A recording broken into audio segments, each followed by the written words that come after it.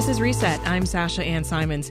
The panel probing the January 6th insurrection is holding a surprise hearing today. Now, originally, the hearings weren't scheduled to resume until next month. But yesterday, the House Select Committee changed course to present new evidence and witness testimony. We'll bring you the hearing live here on WBEZ in just a few minutes at noon.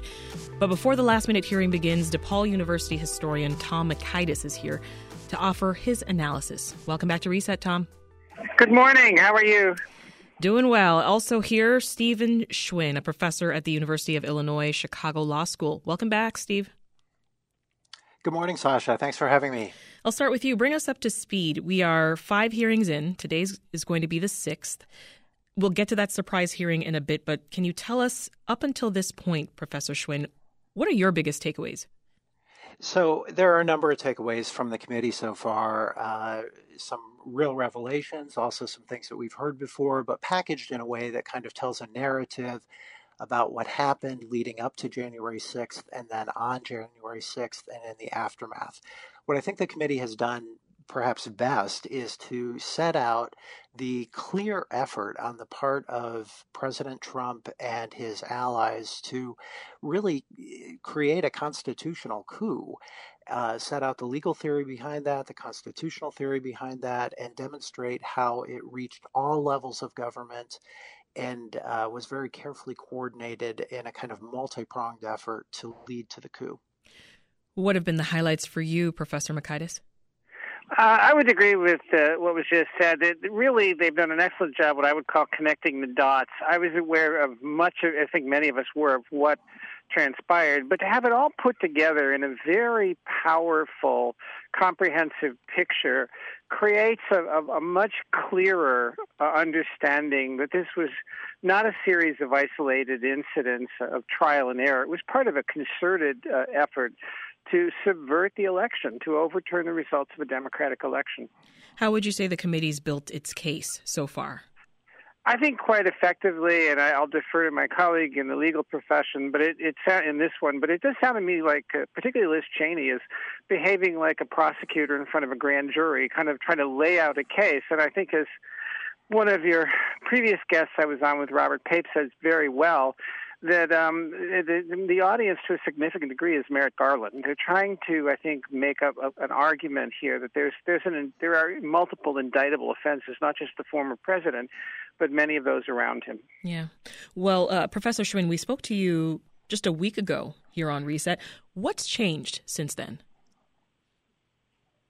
Well, so we have this emergency hearing today that will apparently involve Cassidy Hutchinson, who is a top aide to Mark Meadows, the chief of staff, former President Trump's last chief of staff, and the chief of staff who was in place on January 6th. Now, Mark Meadows played an instrumental role in the events leading up to January 6th and the January 6th insurrection itself.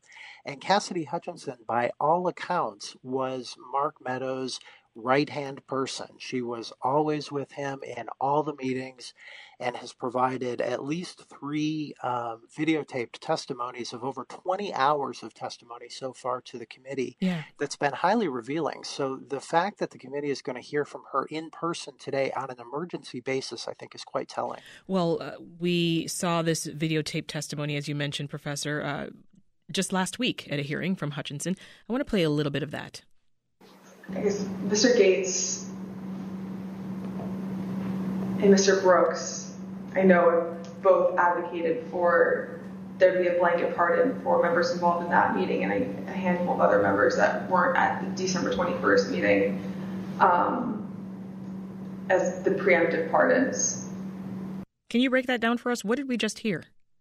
Sure. Members of Congress asking for pardons preemptively. It's really hard to overstate exactly how significant and shocking that is. These are members of Congress who were involved in the insurrection, involved in planning for the insurrection. But Sasha, not just the insurrection. As I had mentioned a second ago, this kind of carefully coordinated putatively constitutional theory to overthrow a duly elected president. It really is quite astonishing. Now, to be absolutely clear, there's no constitutional basis for them doing what they were doing, and that's reflected in their request for pardons. They knew what they were doing was illegal, and that's the real shocking revelation here. Professor Mockaitis, why is it significant that GOP lawmakers sought preemptive presidential pardons? What does that tell us? Well, it tells us that they had a very strong suspicion that they had been engaged in clear criminal wrongdoing and were subject to prosecution. That's about the only reason that I can think of anyone would request a pardon. There's been a strong suggestion, and I suspect it may be borne out by evidence, that some of them gave some of the insurrectionists access to the Capitol in a sort of in a reconnaissance role. If that's the case, that points pretty clearly to conspiracy. So I think they know that they're potentially quite vulnerable, and it also demonstrates that the former president has no real loyalty. He didn't provide any of them for this. He basically took care of himself and a few others. Yeah. Professor Schwinn, it's been reported that today's hearing, it quickly came together over, quote, sincere concerns for Hutchinson's physical safety. What do you make of that, and what do you expect to hear from her today? Yeah, so there are reports, Sasha, of physical threats against Hutchinson, given the testimony that she's provided to the committee already. I've got to say, the fact that the committee has been so carefully orchestrated and coordinated up to this point, and then calls this emergency session today, suggests that the committee has something really, really important that it wants to reveal in a quick way, something different than we've heard before. And again, Hutchinson has provided just an array of testimony on really critical issues up until now. So we expect something big today. Yeah. Professor Mockaitis, last week the committee also received footage from a British documentary filmmaker who followed President Trump before and after January 6th. What do you make of this? Well, the brazenness with which this was done, the disregard for legality. I mean, not only the filming, but the president on a taped call with the Secretary of State in Georgia asking him to come up with non-existent votes, or telling the Justice Department, just say there was fraud, we'll do the rest. I don't know how that is not some kind of conspiracy. I want to add to this threat thing. This, to me, is one of the most alarming things about American politics today. There was a time you would be arrested and charged for threatening a government official. Mm-hmm. Now you're seeing threats against witnesses, threats against anyone involved in the elections who certified it as fair and legal. And I'm really appalled to hear, members of Congress wanting the Supreme Court protected, but saying absolutely nothing about the threats being posed to these people who essentially defended democracy. Overall, we've been hearing some pretty damning evidence against the former president. Meanwhile, it seems like some others might be coming out of this as heroes. Yeah, yes and no. I think some of them do, but mostly the lower level ones. I'm a little concerned when people try to turn Mike Pence into a hero, though. Yes, he ultimately did the right thing, but I'm really disturbed that he had to call up Dan Quayle and ask him whether there was any ability for him to overturn the election, which tells me he actually thought about it. So ultimately, at the end of the day, he did the right thing. But on the other hand, he was involved in this administration for 4 years. Yeah. And he was involved in it all the way back through the election year. So, I don't think he comes out quite as heroic as some have painted him to be. What do you think about that, Professor Schwinn?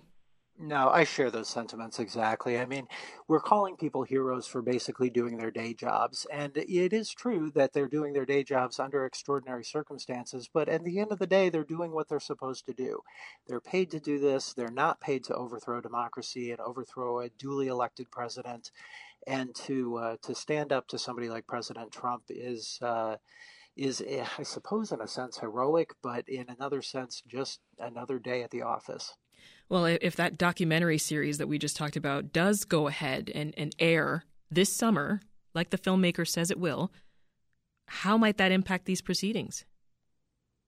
Well, it's going to be a trove of new information for the committee, and by all accounts, the committee is getting troves of new information basically on a daily basis. So we expect more information to roll out over the summer, including the video, including additional tranches of evidence from the archives, and including any other evidence the committee's able to put together. It seems like it's rolling out in floods.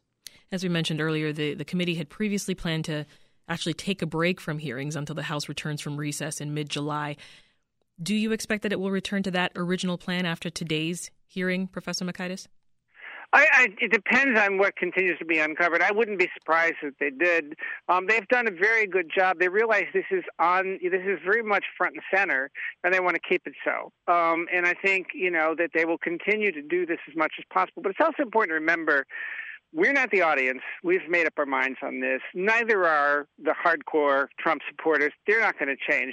You're trying to reach a soft middle of the electorate who might take a good look at this and say, boy, no matter what I think of the policy issues, this is really over the top. And if we're going to have a democracy, which I think is really the issue, are we going to continue to live in a democracy? This cannot be allowed to stand without consequences. So 20 seconds or less. Tell me, what are you watching moving forward?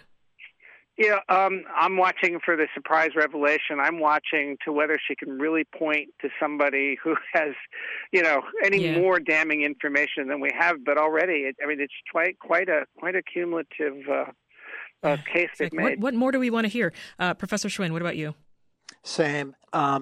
We've already heard everything that we need to hear to indicate that former President Trump and many high-level officials, including members of Congress, have committed crimes and potential crimes. It's kind of hard to imagine what more we could hear. But given the emergency nature of today's hearing, again, it suggests that we will hear additional revelations. I've learned not to be surprised anymore with these things. Stephen Schwinn is a professor at the University of Illinois Chicago Law School, and Tom Mockaitis is a historian at DePaul University. Thank you both. Want more context on the top issues of the day? Find the podcast, WBEZ's Reset, wherever you listen.